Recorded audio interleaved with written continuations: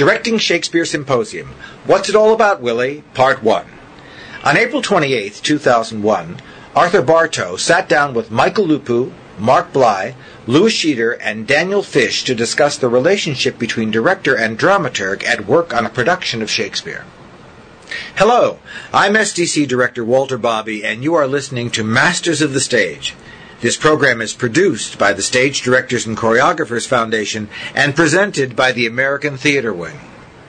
The SDCF has released these archives in an effort to further education regarding the crafts of direction and choreography. Because this program was not initially recorded for the purpose of broadcast, it is not of the highest technical quality. Portions of the conversation may have been edited to improve the overall quality of the broadcast. I'm going to introduce the panelists first. Come in, Michael, please. As you can see, some of us have arrived late, and so we're just meeting each other for the first time, but everybody knows their duty. I'm Arthur Bartow. We're going to open the discussion today about dramaturgs, their role in assisting the director, and then we're going to open it to your questions shortly. Last night, Olivia Apple gave us 3 words of advice. She said, the text, the text, the text. And our response is, but how? But how? But how? How do we start? And so these people are going to help us to get clues of how they have started in working with the text. And so, Michael, since I'm going to let you relax for a moment and go back to you, I'm going to start with Mark, and ask all of our panelists to describe to us their vision of what a dramaturg is and does. You know, playwrights came along about 4,000 years ago, actors about 3,000 years ago, directors about 120 years ago, and dramaturgs in this country are a fairly new phenomenon, about 25 or 30 years in this country. So they're the new kid on the block, and perhaps like the director who immediately took over as soon as he appeared, the dramaturg may be doing the same thing in terms of classical work. So Mark, could you give us a description of your work and what you believe the role of the dramaturg is? I'll try to. What a dramaturg is, what a dramaturg does, is really one of the most asked questions of the 20th century, and now we're getting into the 21st century. And but I think it's a lot that has been said in the last 25 years about what the dramaturg is. I've tried to refine that definition over the years, and it resists refining. I think that says something great about the profession. It's a very messy business being a dramaturg, and having said that, I will say a couple of little things. The first being, when I felt that what I did mattered as a dramaturg, working either at the Guthrie Theater, Seattle Rep, or the Yale Repertory Theater, it's always been with somehow the work that I've done, the research up front, the textual work, the sharing of my thoughts, of the connection to play to our own society, my thoughts about the acting values, the directing values, and even occasionally the design values. So I'm a little cautious always about that. That if I've mattered, it's usually because I've helped somehow to enrich, deepen the field of discovery and discourse about the play that we're working on. Now, that's my primary task. There are a lot of dramaturgs, including myself, I suppose, 10 years ago, that might have given a definition that said really baldly and boldly and perhaps a little pompously, the dramaturg is that artist who helps to shape sociological, acting, directing, design, textual values for a play. And that is certainly one definition. It's a very large one. I think I've tended to pull back from that a little bit to this other place about helping to create a field of discovery and discourse that is going to allow, ultimately, some interesting action on the stage. And that's what it's all focused toward. I have one other quick thing to say, and let others do their definitions or whatever. And that really is, every time I encounter Shakespeare, start to do Shakespeare, I think about this poem of John Keats's, I apologize for the pronunciation, Lamia, L-A-M-I-A. Surely there's some romantic scholar here to help out of that. But at the tail end of this poem, there's this little odd, little quirky passage in which Keats is perhaps reacting against the encroachment of over-rationalization in the 19th century, the Industrial Revolution, rationalization, dissection. And at the tail end of this little one passage, he has a great phrase where, to paraphrase, borrow a little bit from Eliot, he says, to dare unweave a rainbow. And that's what sometimes I feel like when I encounter Shakespeare. And yet, you know something? You've got to get over that as well. Because you need to connect to the work. You've got to get in there, tear it apart, and do a little bit what Brecht talks about, not so much worrying about, will we sell tickets, will we do this, but figuring out how we can make the spectators more aware of the world. And that, too, is part of my job, I think, as well.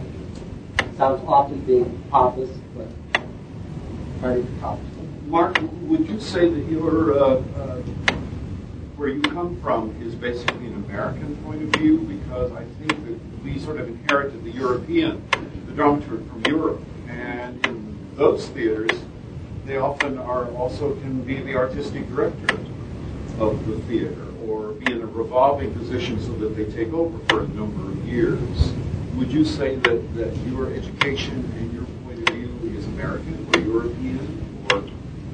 Well, I don't see how anyone could have had a more densely European training than I have. I went to the Yale School of Drama, I went through all of those cliched hoops about being a dramaturg is this, the dramaturg is the in-house critic, the in-house intellectual, all of those things which I have tried to get away from my work.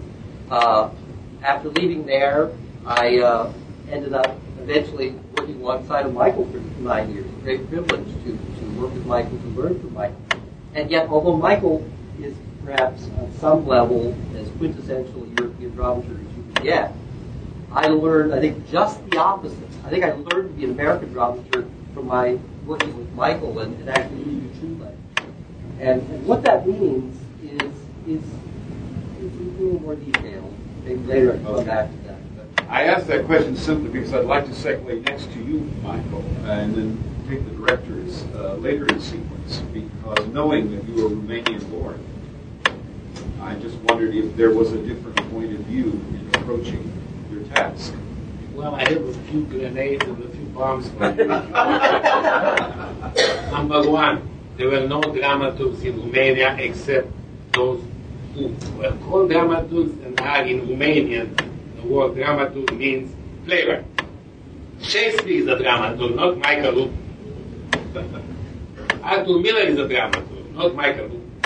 Or anyone who took the German word dramaturg and applied it in our continuous search for titles and jobs. I've been saying that, and in spite of my strenuous efforts to cut the branch on which we are sitting, so many, not that many, but few of us, a number of us, I still cannot manage to cut the branch. In French, in Italian, in Romanian, in other languages, the word for playwright is dramaturg, dramaturge. The word for what we do was literary advisor, literary director, literary secretary, etc. The Germans came to this word because in German you have two other words, just like in English, playwright and dramatist. So it was, I believe, a word floating freely through the dictionary, and you cannot let that happen. God forbid. You have to put it somewhere, so on the T they put dramaturg, and here we have it. And In fact, the first known historic dramaturg was hired to read plays, but was a playwright himself. Lessing, if I'm not mistaken.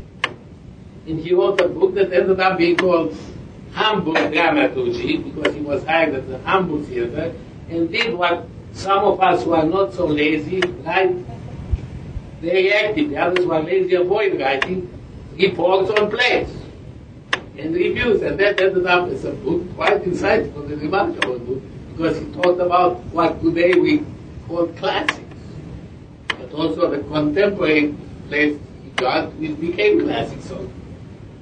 So I cringe usually when we divide in neat slices what is Eurocentric, what is African American, what is African not African American, what is. I talked to a friend of mine, playwright from Nigeria. He protested very angrily when I said that he is a Nigerian writer. No, he is a Yoruba writer. So all these cubicles and windows and wow. I am from Romania, but I have been in Romania since 71 when I left. Once I visited for a funeral. So what am I Romanian about? I was asked to talk about Romanian theater, and I do that. But then let me give you my background so you know it. I was fired from my job as a drama critic for a silly, I call it mistakes, they called it an act of enmity to socialist government. I got a job after waiting 3 months and setting my own conditions at that time with the theater in the literary department. And that's the whole story. 71 I left. Dramaturgy, in my view, is an indispensable thing from the writing of the play, obviously as I mentioned it, to staging the play. In my very foggy view, and was struggling with that, I see a difference between the dramaturgy of the text, which in turn spills into something or turns into something which I would call the dramaturgy of the staging, of the production. Dramaturgie du spectacle, in French. Dramaturgy of the spectacle. And this is an exclusive domain of the director with plenty of help. With Mark, we were laughing or fighting years ago when Mark would tell me, you know, this doesn't work in this scene, but I know how this could be fixed. And I usually say, I know this doesn't work, but I don't know how it could be fixed. If I would know, I would direct the play. If a director doesn't do one's own dramaturgy with help, emphasize, no dramaturg will make this production acceptable or good or exciting or remarkable. Because, again, in my perspective, from primarily seeing theater, I do nothing. I just watch. From watching theater over so many years, I would say that the play, more or less, as uncertain as we know any text is. More or less, the play is on the page, is written in some way. Prop book or published print. And you will never see this play, you will never see Shakespeare on stage. You will only see Shakespeare as seen by a director who can make a difference. I just saw Peter Brook's Hamlet in Seattle, and he's stating it there. It's Hamlet, the tragedy of Hamlet, adapted and directed by Peter Brook. He has to say it because some of us might protest vehemently when they notice for about 1/3 or more of the play that there is no Laertes. There is no advice to Laertes by Polonius. There is no advice by Polonius to Ophelia. And then Laertes shows up only when he got news, who knows how, that his father was killed and his sister is not well. 2 hours, 20 minutes, no intermission.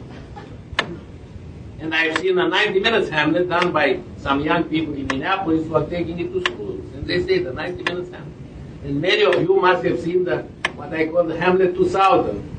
It was a movie juxtaposed to Kenneth Branagh's movie.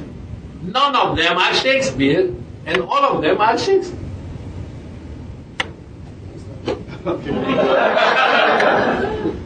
Louis Scheeder, I've known for a number of years. First when he was the producing director at the Shakespeare Theatre, the Folger.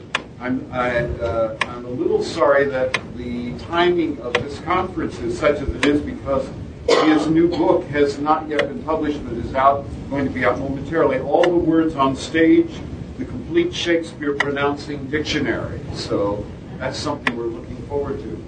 Louis, what do you think a dramaturg is, or how have you used one, or you yourself act as your own dramaturg in the work that you're doing? Sometimes I think the best definition I've ever heard of a dramaturg is the person who's smarter than the artistic director but isn't the artistic director.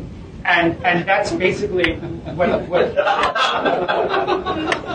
serious. They usually are, aren't they? I mean, they're usually really smart people.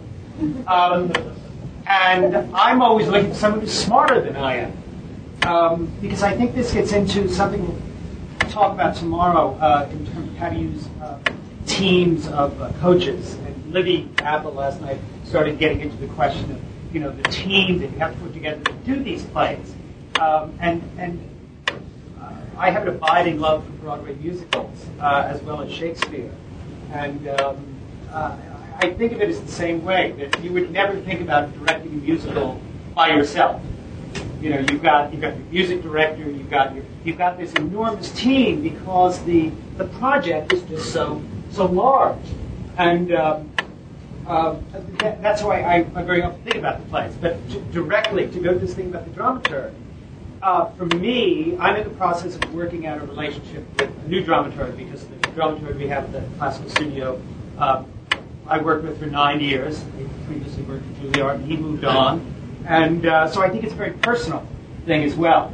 Who that person is, what that chemistry is. Obviously, you use a dramaturg as a sounding board. One of the big questions to my mind is always, where do you put the intermission? Where do you break the play?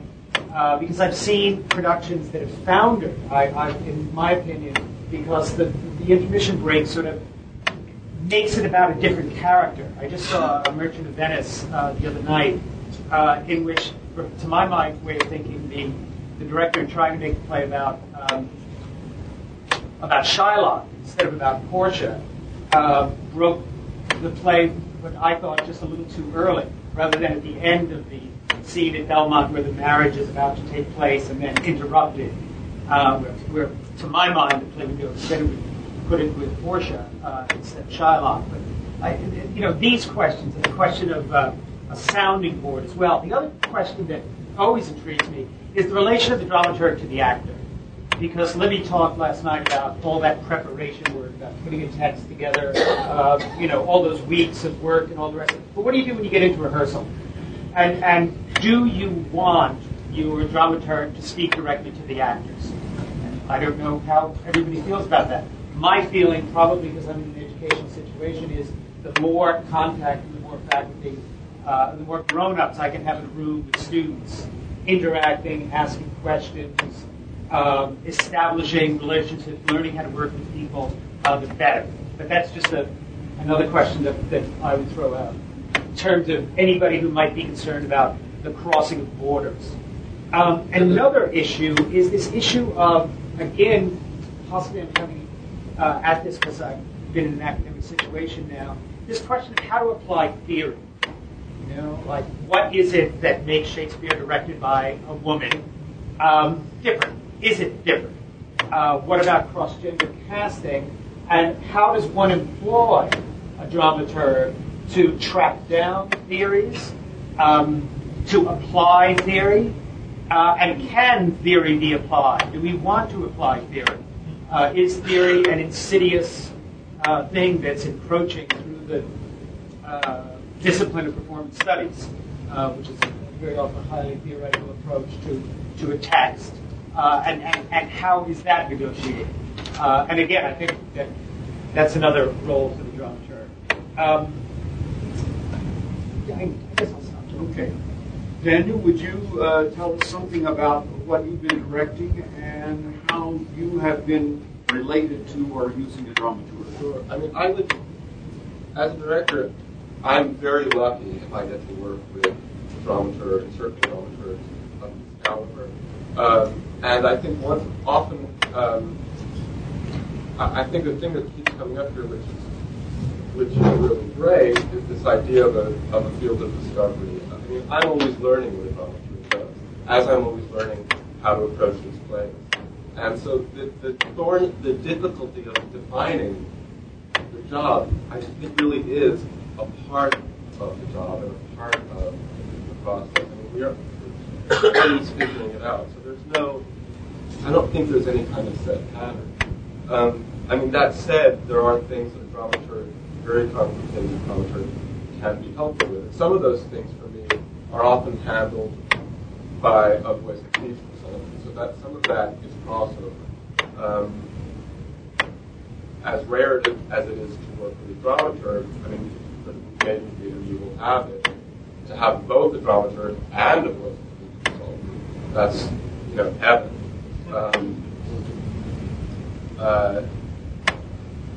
So I think they can help if you're cutting the text. They can be very helpful if you're showing them what you've done. They can tell you what cuts make sense, where there might be problems. Again, it's a sounding board. Certainly the placement of an intermission. Also, just if you have whatever, as you begin to articulate as a director your idea and what you're interested in exploring, the dramaturg may be there for the first week, go away, be able to come back and say, none of that's there, but this is where it's happening, this is where it's not happening. And yes, I think they are the person whose ideas are probably more interesting, more articulate, and more trenchant than your own. And yet they're not the artistic recommendedness. So there is a way in which there can really be, I think, kind of trusting and very safe relationship there when it's really great. I thought one of the interesting things was when Libby was talking last night, she referred to The Winter's Tale, which is our text that we are sort of shaping this around, as being one of the rich late works of Shakespeare in the same way that Beethoven, Mozart.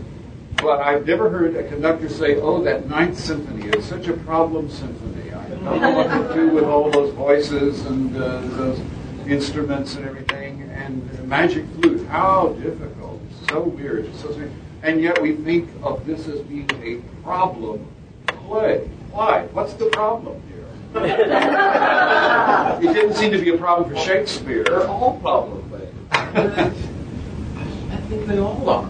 I mean, yeah, we have, it's called a problem play like Cymbeline is and like All's Well. But I mean, God, I think they're all problem plays. They're all hard. Every time I do one, I think, I don't know how to do it.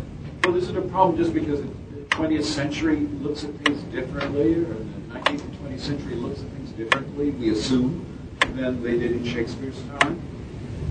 I don't know. I suspect part of the reason it's called a problem play is that it resists falling into the category of tragedy or comedy.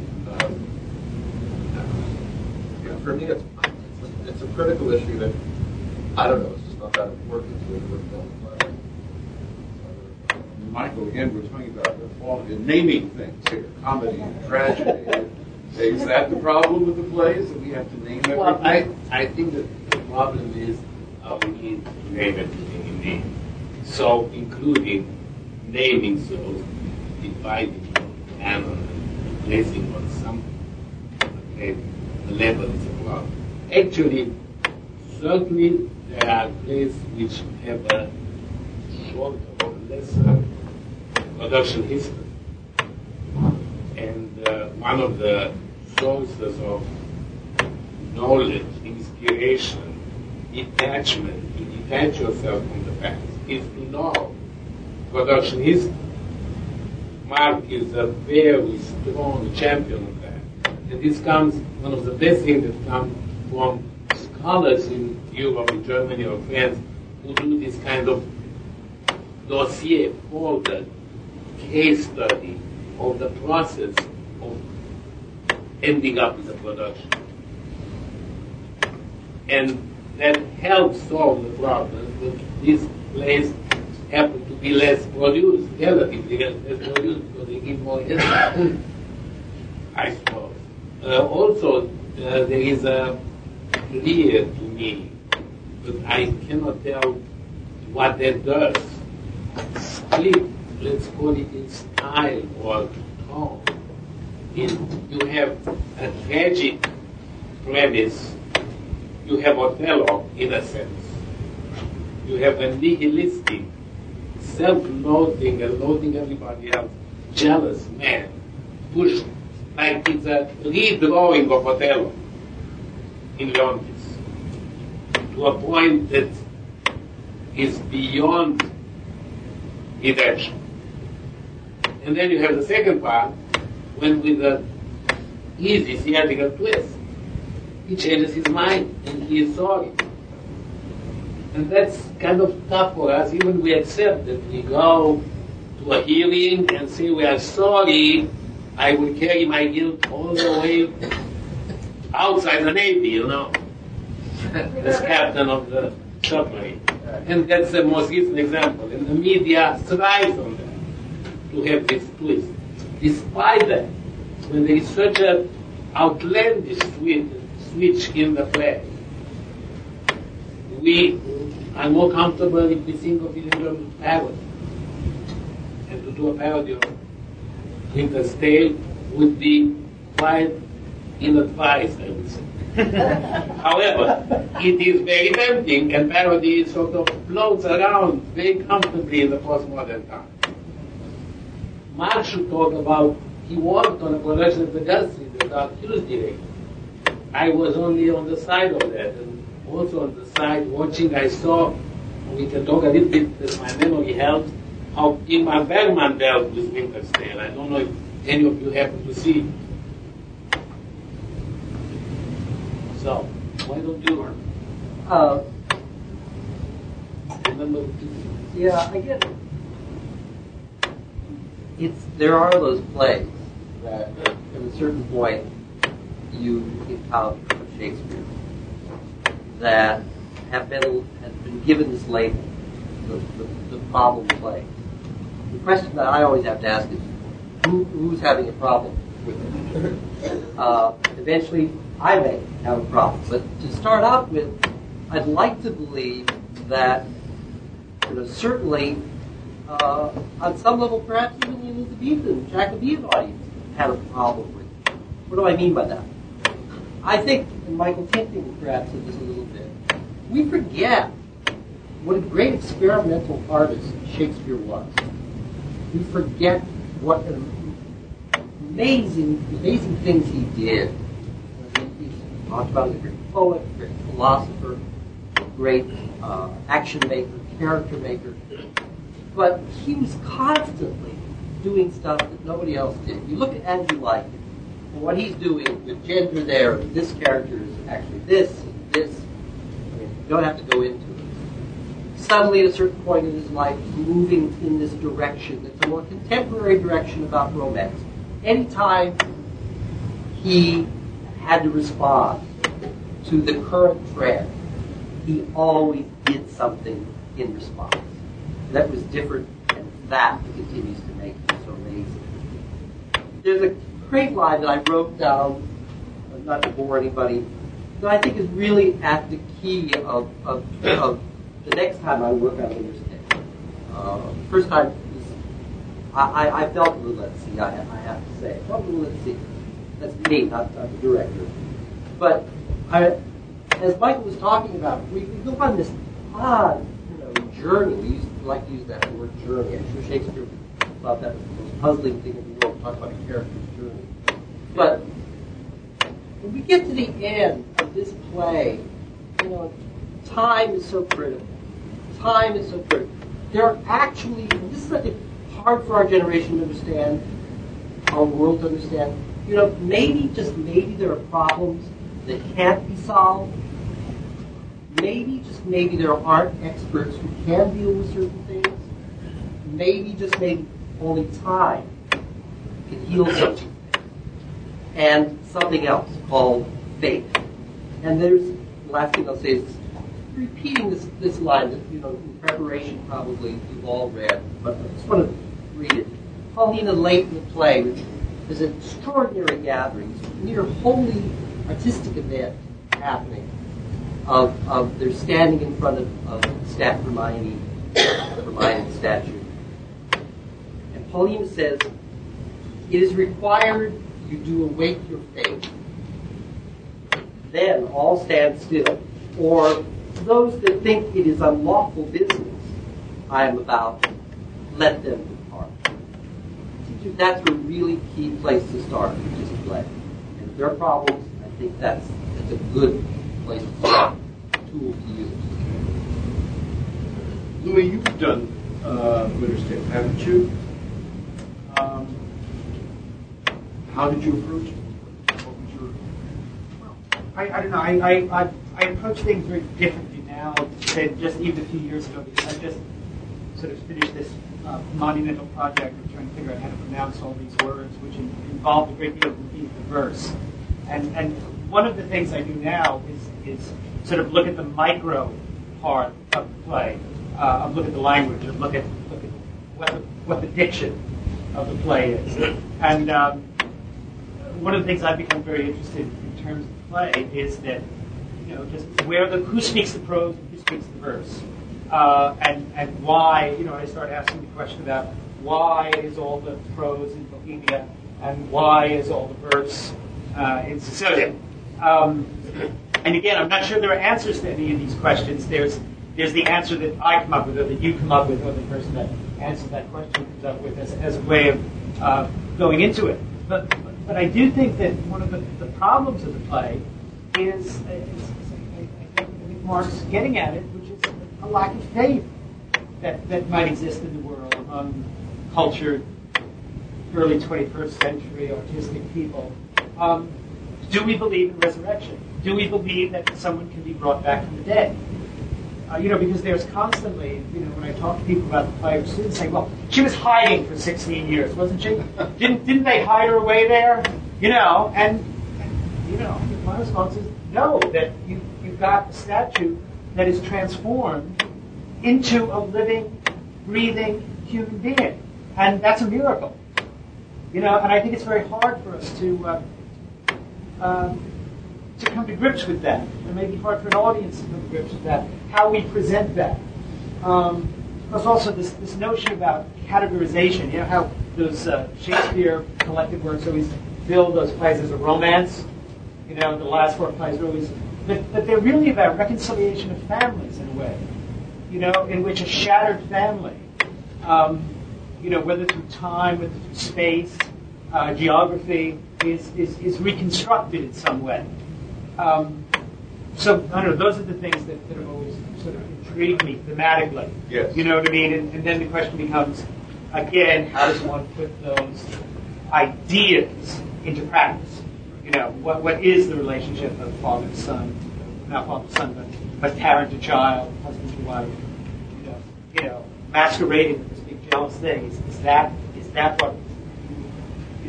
the way to go about staging the scene?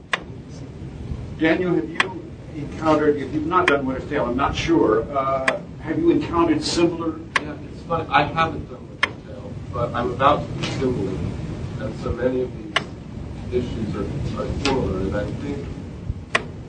I think this notion of parody and how easy it is, to fall into that, particularly in a kind we see of what is a kind of postmodern performance. I think it is very dangerous in these plays. But I think one of the challenges is that the plays ask you not to generalize. They ask you to believe in the divine and the miraculous and to really go for that. And that's, I think, very, very hard for us, as artists and as audiences to really experience that here and now. And to me, that's, at least working on Cymbeline, really one of the great challenges. And also just something that Marx said about that Shakespeare was constantly doing things that nobody else was doing, and we forget that. I think we also forget that he was constantly inventing words. He was constantly using words that no one had ever used before, which meant that people were coming to see the play expecting to hear something they had never heard. So for an audience to be in that place is, you find an audience today that comes to see a play.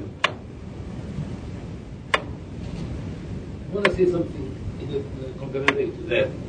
One of the things that's also amazing with Shakespeare is that in his late years, he faced a different reality, or a changing, anyhow, reality of the theatrical scene. And whether they are called romances on good ground or not, I really don't care to consider the label. But his last play, I think, are an expression of his attempting to sort out poetically, theatrically for himself, both the philosophy, the view, the change in the Elizabethan view of the world, and the new developments in the theater, which were, again, labeled by us much later as Jacobean. And while Webster would come with plays that were sort of horrendously violent and very powerful, Shakespeare had to take into account that. And Marlowe's plays were around too, which were not Shakespeare kind of plays. But he knew that. As an actor, I had no idea if Shakespeare performed in any other plays but his own. Do we know that? Does anyone know that? Yeah, he did. He did. He was in Johnson's ship. So that was feeding his question. That was feeding his processing for the next play he would write. The other side of, completely on the opposite side, is his practicality. To write plays that will sell, that will be performed. And also, as any artist that lasts and becomes labeled as great or genius, the French used to say that genius is a long patience. It doesn't apply to everybody, because I was dealing recently with Büchner, and Büchner died at 23. He didn't have that longer patience. But at that point in Shakespeare's career, he had to reshuffle, reprocess things that he has done before in one way, and place them on a spiral at another point of this continuous spiral of creativity. And no wonder, for instance, that Harold Bloom is talking about Winter's Tale in his great book about Shakespeare as the greatest play Shakespeare has written after Henry IV, Part 1 and Part 2. I am saying it. He doesn't say it back in this. But his top plays, favorite plays, are Henry IV, Part 1 and Part 2, The Invention of Character, Falstaff. Hamlet somehow fits there too as a character, and then definitely Winter's Tale in complexity, in sort of difficulty to overcome the challenges of this improbable plot. And I think your point is very well taken. For us, it's more improbable than it was in their time. And in order to escape the dilemma, I would say, well, this is just clever use of theatrical conventions, which Ingmar Bergman actually did. His production was placed at a party. Dumb show, as we call it. No lines. Songs, dance, in a sort of universe similar to, what was the name of his movie? Alexander and very similar. He has a huge ensemble at the Royal American in Stockholm. And within the party, they perform in an improvisational way. On a small platform at the center of the proscenium, attempting to reconcile this Shakespearean notion that Min Jolie was talking about, that the audience and performers are under the same roof. They were all under the same roof on the stage, and we were at the band watching from outside. So he sort of tried to combine it and framed it this way. And when time appeared on a motorcycle, if I recall correctly. She's dressed in an extraordinary costume, and she's dragging on a train a clock. That the memory in mind. I couldn't hear what you said. It sounded good. At the end of the play, Time walks in, and she's wearing an extraordinary costume, and she's got a train. And at the end of the train, she is dragging a clock. So this brings me to a point that I want to make and take advantage of this moment to make. In my view, as I said earlier, the play there, what we get on the stage in performance, ought to be, is better when it is an equivalent in stage imagery of what this given company, this director, with the drama, with the actors, imagine the play to be. And it's a test of the magnitude of talent of those who are at work. Well, in that regard, I open it to any answer here. Who keeps possession of what? What does the director possess? And what does the dramaturg possess in this relationship between the dramaturg and the director? Who represents Shakespeare? No one. He doesn't need to represent it, in my view. We can read the Shakespeare anytime. We talk, Libby talked about working with the dramaturg word by word, phrase by phrase, to understand, but is there a controversy in that understanding? Are there two ways of looking at the same word, the same phrase?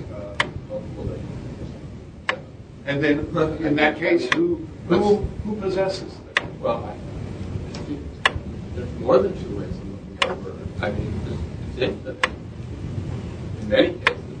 So there's a discussion, there's an argument, there's dialogue, and that might include the dramaturg, it might include the actor, that's really, hopefully, if we get that going, that's where the meeting is. Arthur, I'm puzzled. Are you trying to say that after talking about word by word in terms of things, then you said who is the possessor of the text? Is that what you're trying to say? Yes, who takes ownership of the text at what point? We assume the director ultimately has the final word here. I'm just trying to think in the dialogue between the dramaturg and the director, what's that process by which ownership of the text takes place? Yeah, the ownership of the text makes me rather worried. Why? Well, sometimes the best idea comes from the fact that you have no idea where it comes from. Right. And you make a choice and you do it, and 4 years later you will do it something else. Right. So what do you mean by ownership of the text? I mean, what the idea? Where does that idea come from? How does it, does it come from the dramaturg? Does it come from the director? Is it a relationship in your own experience? Well, what's the magic that's happened there? Mark? Not two, one thing. To try to simplify it.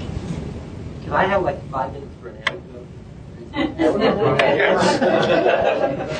I do that with my students too. I say, now I get one anecdote per class. I wouldn't teach if I don't have 10.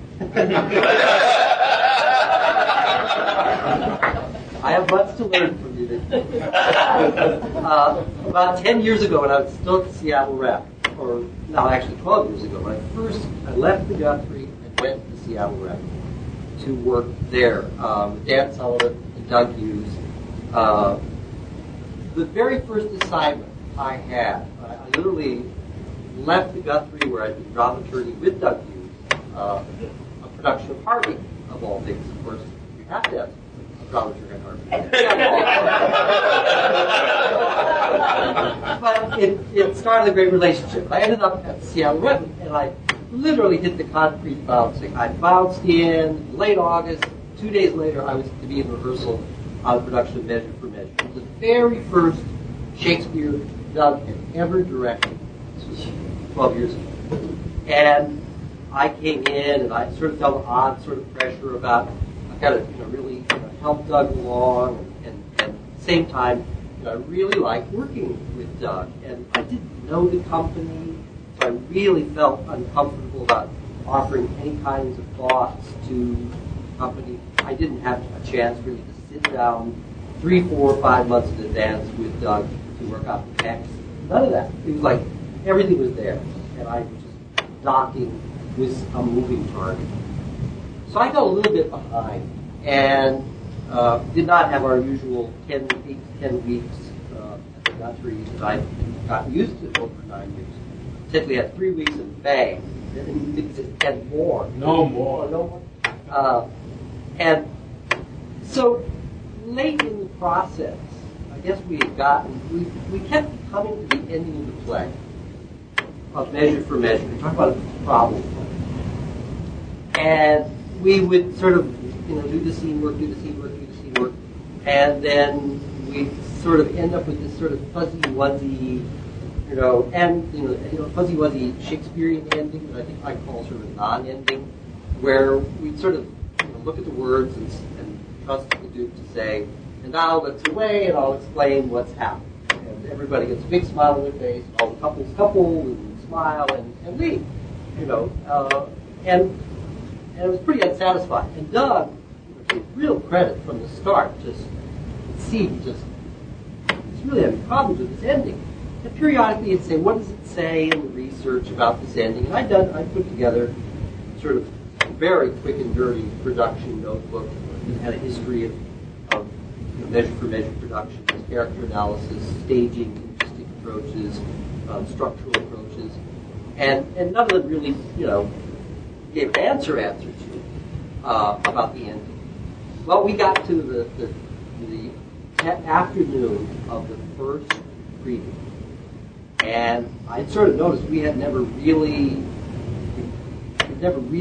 worked out that ending at all. We really didn't have a clue what it was. We got to that. The whole afternoon was supposed to be dedicated to fixing that ending, fix the ending of Shakespeare, Measure for Measure. Good luck. And what happened was something very odd. We worked for 2 hours. The actors finally looked at Doug and said, Doug, what am I doing here? I should be so furious at this man. He has manipulated me left and right all the way through this play. He's manipulated my brother's future. Told me it's dead, get over it. It's all right. Things are going to be just fine. And in the end, he's asking me to marry him. I just don't understand this. Can't quite grapple with this. And Doug, at a certain point, got very frustrated because the clock was ticking. And he said, let's have a break. And he took me aside in the Poncho Theater Forum in Seattle Rep Theater and said, and he was feeling very frustrated. To this day, I'll never forget. You talk about who owns it, it's whose responsibility is it? And I was feeling a wave of pain and responsibility coming from Doug. And he sort of, and we're very close friends, still dramaturg shows for him. He just blurted out, he said, well, Mr. Yale dramaturg.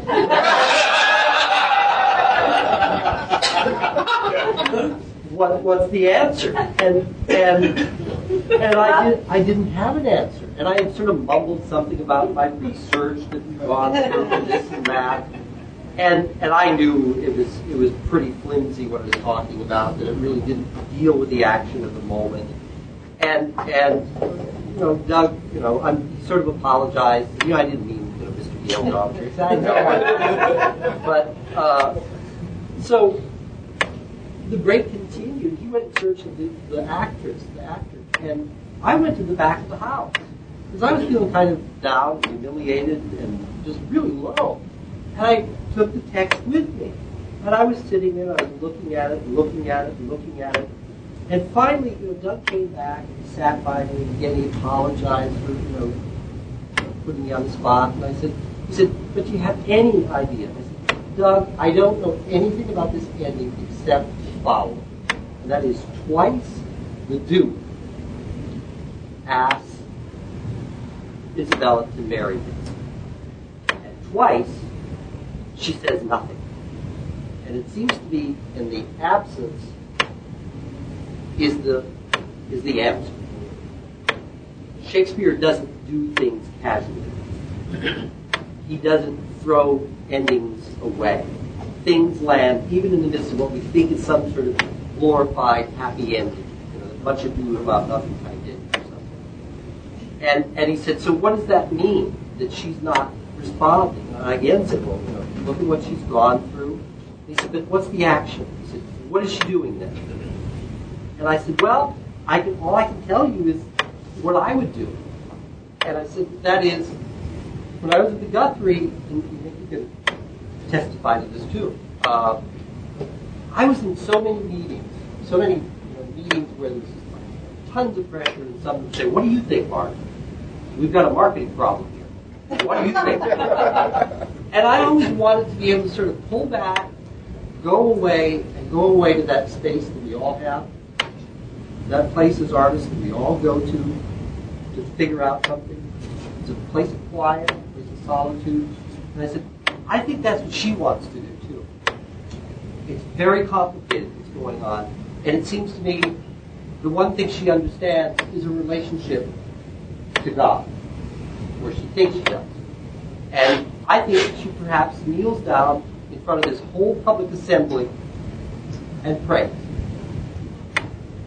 And when the Duke, everybody's watching this, and the Duke is trying to keep the jolly ball in the air. Everything is great now, everything is great. And the last time he suggests to her, I'd like to get married, nothing happens. And there is a big, ugly dash next to that. And then suddenly he'd say, and then let's away. And we shall talk about the days of Emperor Oblong. And I said, and I think she's left alone on the stage. Everybody is walking away, particularly the women, are looking back at her and what's going on in her life. And so he went to the actor, talked to her about it, worked it out, and other responsibility, ownership. We worked on it. We worked on it during previous finesse and all sorts of things. But essentially, that's what happened. She was left praying. Her eyes opened up. She looked at this enormous sort of long poster of the Duke that was hanging back. It was this 20-foot poster, and blackout on that. And what really made me so happy was going to the symposiums and hearing everybody talk about their points of view about what happened at the end. 5 or 6 different opinions about that was really great, Mr. Hughes, that you represented her plight as a woman. That was really great, Mr. Hughes, you did this. And to me, that was successful, because then that made the audience have a kind of ownership responsibility about it. And that made me happy. But I didn't know anything. I didn't know anything. Thanks for bearing my anecdote. I love anecdotes because I heard a scientist talking once, comparing anecdotes to scientific research. He said anecdotes are things that really happen. As opposed to research. We're going to have a second session. We have a lot more questions to ask of our dramaturgs, but we only have about 20 minutes more in this session, so I'd like to throw it open to questions from you, and then we will break and then have a second session. Yes? Well, if I can first say something about ownership, I worked for many years as a humor consultant to IBM and some other big corporations, and the corporations do ownership. Who owns the project? And for them, it's the same thing. Who can I blame if it fails? So that's what it means. What does the dramaturg say in Winter's Tale to this thing of the prose and the verse of Act 1, if I may, and Act 2? What's your answer to the director, or do you say, play it? I mean, the prose scans just as well as the verse, so it really doesn't seem to matter. But what's your answer to a director of that question? Hey, how come prose for Polixenes and Camillo in Act 2, and how come verse for them in Act 1? So let me tell you something about the credit in the play. One of the definitions that I love most about being or having a job as a dramaturg is that you don't get any credit, but at least you don't get credit. Now, about the prose and the verse. I don't know. I don't know if the director will ask the question. I don't think it's a question that needs to be asked before you go through readings and see how this shapes. Partially it is the way certain characters speak. Partially it's the way certain characters speak in certain circumstances. There is an old tenet that when there is more formality, more rhetorical art into what is said, they go into verse. When there are crowd, the plebeians, the shepherds, there is no need for verse. But you are right, I think, about the scanning, and one of the masters looking at Shakespeare text as an expression of rhetorical art, John Barton, who should be listened to and taken with critical view at the same time. And Peter Hall is also a very staunch believer in scanning all the time. So when you listen to a Peter Brook production based on this approach that comes from John Barton, it seems that there is only one voice speaking. No matter who speaks, there might be difference in timbre, but the overall tone is very similar. Some of you might have seen Twelfth and Cressida. I have not seen it, but that might be a testing ground. It's done in New York, right, by Peter Hall. Somebody told me that they all sound the same. I have seen his Midsummer Night's Dream and Measure for Measure, in which she didn't do what you just described, and it's pretty thought to try to conclude this. So I don't know what if a director would ask me, I would say, it doesn't matter, just do what the line says, see what the meaning is in what they say, see how these characters interact, what they try to express. I came around, Dr. McMurray was saying that he has been developed and refined his notion of what we are doing as dramaturgs. Anecdote, I remember being on a panel with Arthur Ballard, and he infuriated me by saying that he hates concept. I said, well, we need to get something. Without concept, it's an empty mind. I came all the way around. Concept is not something that's predetermined. It emerges, but it has to be one. Good. Next question. Yes. I think that your students are probably not the only ones who jumped to the conclusion that Hermione was hidden away in a basement. So how do you, and this is for anybody, how do you help the audience believe that it's a statue that is coming down the line? The question is, how do you help the audience to believe that the statue has truly come back to life, if that is the belief of the director, that there's a resurrection, that Lazarus has been raised? Me? Yes. I don't know. I think it's got to be. I would make a joke and say it depends on your designer and how your costume and all the rest of that. But I really don't think it's that. I think it's the acting of it. I think it's the playing of it. I think it's the difference in whether your actors are witnessing a miracle, or whether they're seeing a trick, or whether there's something being revealed. I think when we go back to this, it all comes down to the actor. I mean, Nick was getting at about the actor in space at the beginning. The focus on is the actor, and that's what makes it happen. Whatever we determine, ultimately you're putting it in the hands of your actors to see that God descend, to see that statue come back to life, to see whatever miracle occurs in the later part of the later plays. I would agree, and I'm finding more recently that your book Hamlet, for whatever the talk on and on about what works and what doesn't work, how that production, but the possibility of believing that you're seeing the ghost, I think, for me, was very present just because there wasn't any smoke, there wasn't a body light. I mean, it was really just a man walking across the space, and oh my God, that's a ghost. And so the supernatural I'm finding right now can come through often in a way that's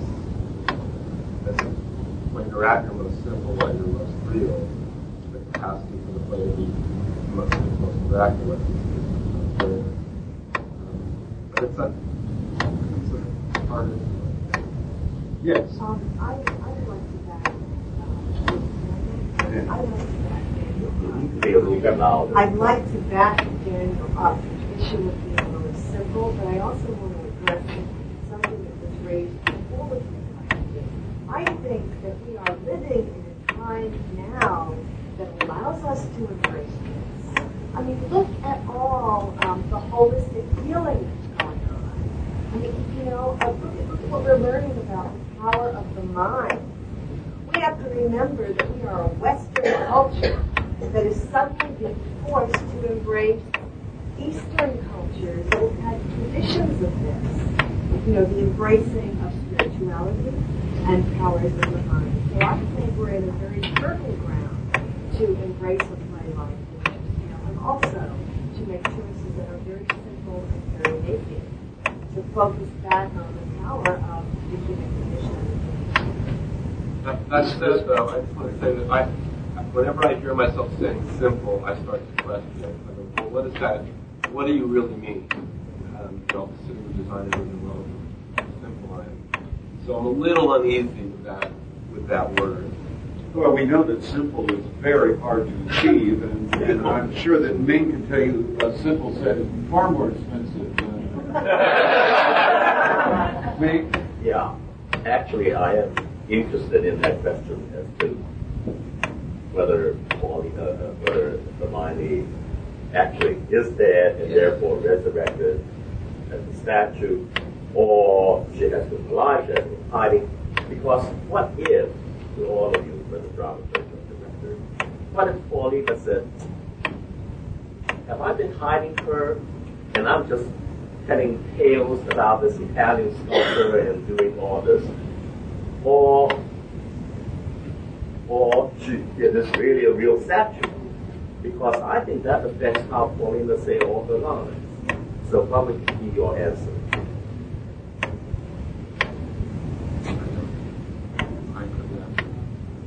I don't know. I haven't worked on the play, so I wouldn't feel comfortable. But therefore, I'm asking some of your dramaturgs.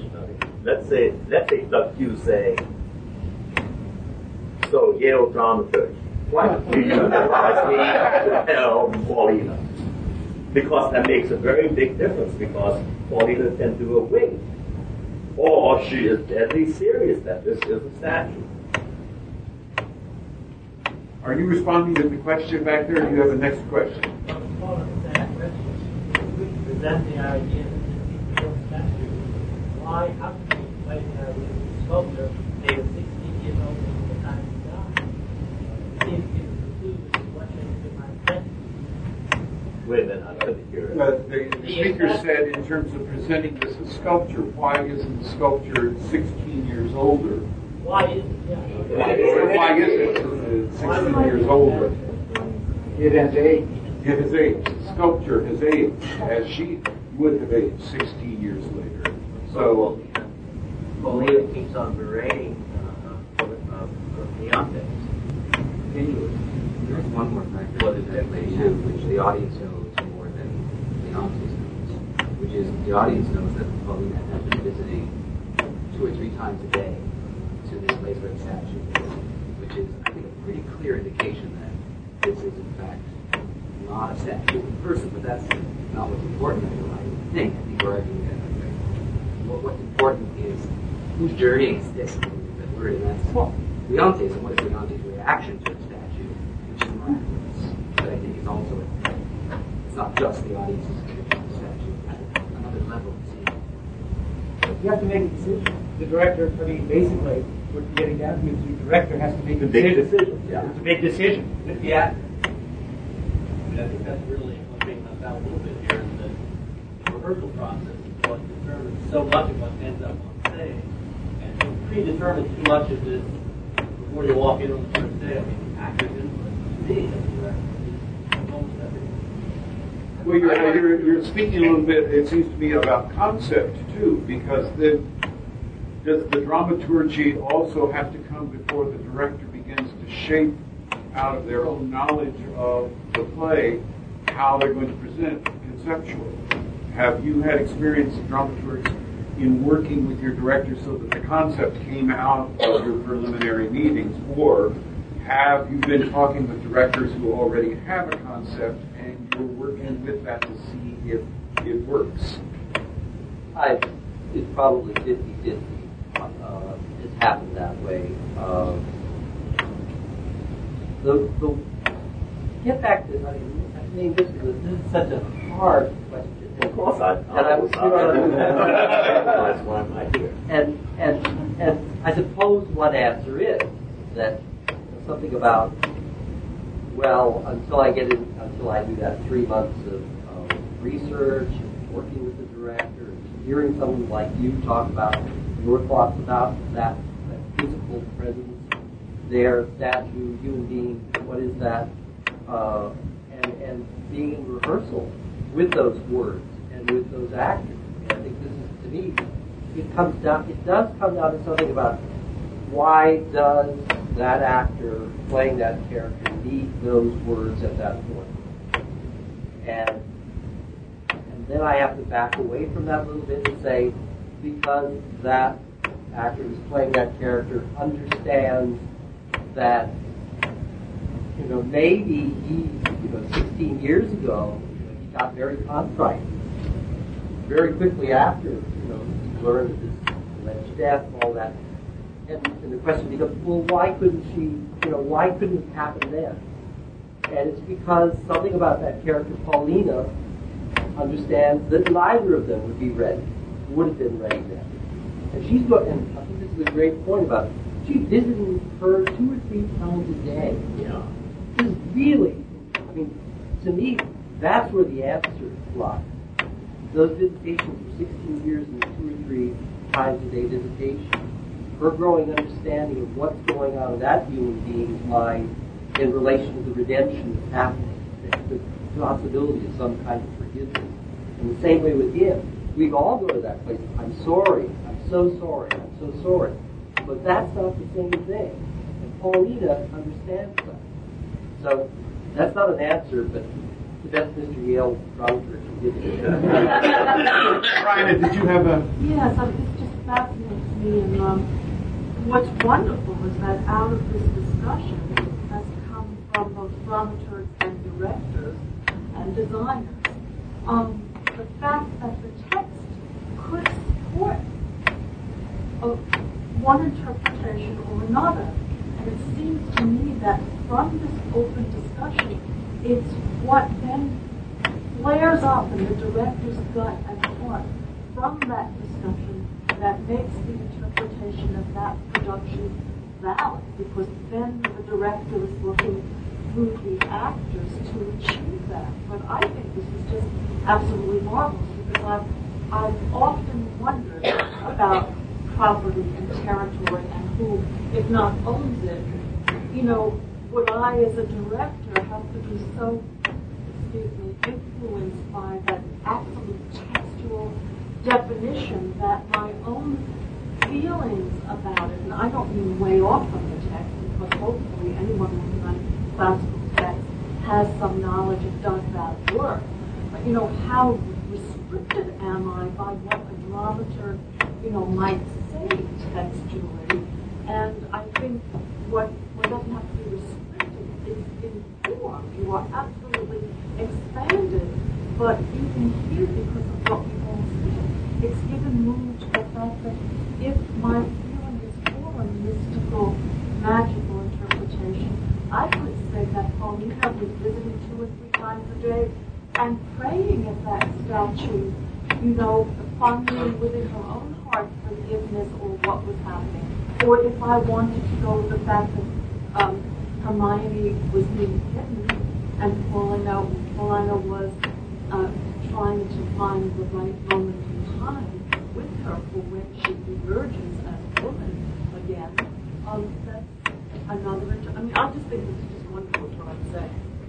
Well, I follow up with it. I think that if I hear you, the way I hear you, I think you are right. The interpretation would be different every time the play is done. Exactly. Theater would die in the moment we don't have different interpretation of every play. I understand fully that it's important that some playwrights want to direct the first time their own play, Maria Irene Fornester and others. But once this is done and you have the Princeps edition, the new edition, after that, it becomes, I would argue, ownership or no ownership, I don't know. But the next one to own it is or are the artists who put up the show with a given play. And it would be, again, I repeat, extremely boring to only have the same version every time you go and see it. I just came from Washington. In Washington, they have Beauty and the Beast at the Kennedy Center. I walk on the street on Broadway, 46, whatever it is, Beauty and the Beast. If these two are duplicates, I don't need to go to Washington or to New York. I just take another print, another edition of the same Beauty and the Beast. How this comes along is a process in which to exclude the actors involved is as wrong as to assume that only the dramaturg has the power or the responsibility to make a decision or impose a decision. All the restrictions that I believe could or should come from the dramaturg will amount to that. You see me? No, I can't see it. And have questions. And it should come from a point where the dramaturg foreseeing or attempting to foresee the result is questioning the validity of this possible result and its implication and the meaning that would be in turn constructed by the audience. I hate when in the audience somebody asks a question and says, "What is the symbol that I saw there?" Come on, either you see the symbol, tell me, or you don't see it, or you see a different symbol than I intend. We're home. Yeah, I think wind this up a little bit. I think the question actually would come up a little bit earlier because if Paul Oswell and me had doing the show, I think at that meeting, if we're all good at our job, we probably would have asked the question. Now, should that question be determined right at that point, I would be very scared that we determine that. And I have to say that scene is so fantastic. Whether she is dead and resurrected, or whether she has been there and she opens her mouth or her eye flutters, I mean, that is a 10 Kleenex rover. and for me, it actually doesn't matter. But for people who are doing it, they probably should have a starting point and be able to adjust to the process of the person. At least that's mine. I want to read you perhaps a little line. Leontes is saying, "And on this stage where we offenders now appear." Of course, the universe, the world is a stage, but this is a possible cue to the whole thing. On this stage on which we appear, we are all actors. We tell a story. The degree to which the director is interested in making the story so believable as to buy miracles for anything that's happening, or the director wants to point that this is a theatrical story in which many of us should know that these are events in developing a plot, and the turnabout of the plot to the satisfaction of Leontief but also of the audience. Any of these options should be on the table to be chosen as we move on. Please hold your energy and your questions. I always hate it when meetings break right at the moment, but we are coming back in 15 minutes. We will be joined by our designers, and we will continue.